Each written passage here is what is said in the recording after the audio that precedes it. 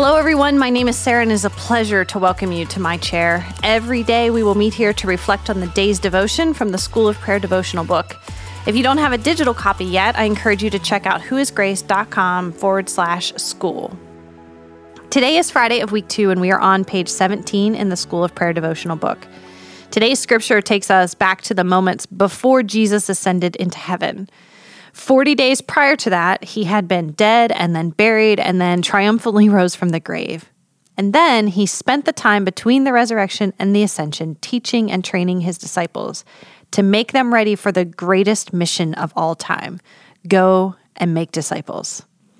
I love the translation that we have in our devotional book today. It says, "So wherever you go." It really captures the idea that the goal of our whole lives is to reflect the good news of Jesus to the world. Jesus didn't expect every Christian to be full-time pastors or evangelists. He knew that they must live in the everyday realities of work and preparing meals and doing chores and raising kids and taking care of one another. The encouragement for us today is that wherever we go, whatever we are doing, we have opportunities to share the kindness, the love, the saving grace of Jesus with so many people. Who might we meet today? I encourage you to set an alarm for 3 p.m. today to pray for 3 people in your life for 3 minutes. I've got a list of specific names that I'm praying for, but as that is a private list, I'm going to deviate slightly from the instructions today. As many of you know, we have 3 global partnerships with churches in Haiti, the Dominican Republic, and Japan. And so for 3 minutes, I want to pray for those churches that wherever they go, the good news of Jesus is being planted in the hearts and lives of their families and friends and neighbors and coworkers. So would you join me in praying for them today? Jesus, I praise you today for the work that you accomplished, that by your life, death, resurrection, and ascension, you have made a way for us to be forgiven, to be redeemed, to come into the presence of the Father, to be made holy, and to one day live forever with you in glory. And I praise you that this work is enough not just for me, not just for those who are listening, but for each person in every nation. Your work was enough for them to become a child of God. I am so thankful, and I praise you, Lord, for how you are working in and through our brothers and sisters in Haiti and the Dominican and in Japan. It's just mind-blowing to imagine that you are big enough to see and hear each one of us, to work in each of our lives all over the world, all at the same time. That's incredible. Forgive me, Lord, when I make you so small that I think that I'm the only person that you're concerned with today, or that Erie, Pennsylvania is the only place that you can work. No, you are far greater, far mightier, far bigger than that. And so today, Lord, I pray for those brothers and sisters. I'm so thankful for their commitment to you, for their honor of you, that their lives reflect your glory. I'm thankful for their commitment to share your good news with their families and friends and their neighbors and coworkers.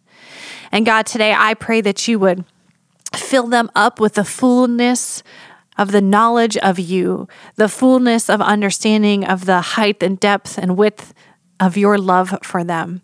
I pray that you would fill them up with your word today and your truth, that wherever they go, in whatever they are doing, that they would be in a posture to bring you glory, that they would find themselves with open opportunities to share with those who are broken, those who are hurting, those who are confused, those who are lost, those who need you. God, I pray that their minds would be fixed on you, full of your truth and word. I pray that their hearts would be sensitive and full of empathy and compassion for those that they meet. And God, I pray that their mouths would be bold to share the good news of Jesus Christ. For there is no better news, and there is no other way. There is no other truth. There is no other life outside of you and what you have promised for us. And I pray that that would spur them on today. When they get tired, God, that you would renew their strength. God, when they feel overwhelmed and discouraged, God, that you would give them a clear picture of your eternal hope. And God, where they are hurting, where they are sick, where they are burdened, where they need your healing, God, that you would come in and flood them with your presence and your peace and a steadiness that can only come from you. God, I imagine hearing them all at the same time, speaking each of their own languages and sharing the truth of the gospel, sharing the name of Jesus. What a beautiful sound that must be to your ears. Oh God, that we too hear where we are today, that we would be faithful to your good news, faithful to your call, faithful to your promptings to share love, to share compassion, to meet tangible, practical needs right where we are in whatever we do today. God, we just praise you and we are thankful for you. Amen. Thank you so much for joining me today. Thank you for joining me this week. Remember, you can always access Grace's daily read plan at whoisgrace.com/read.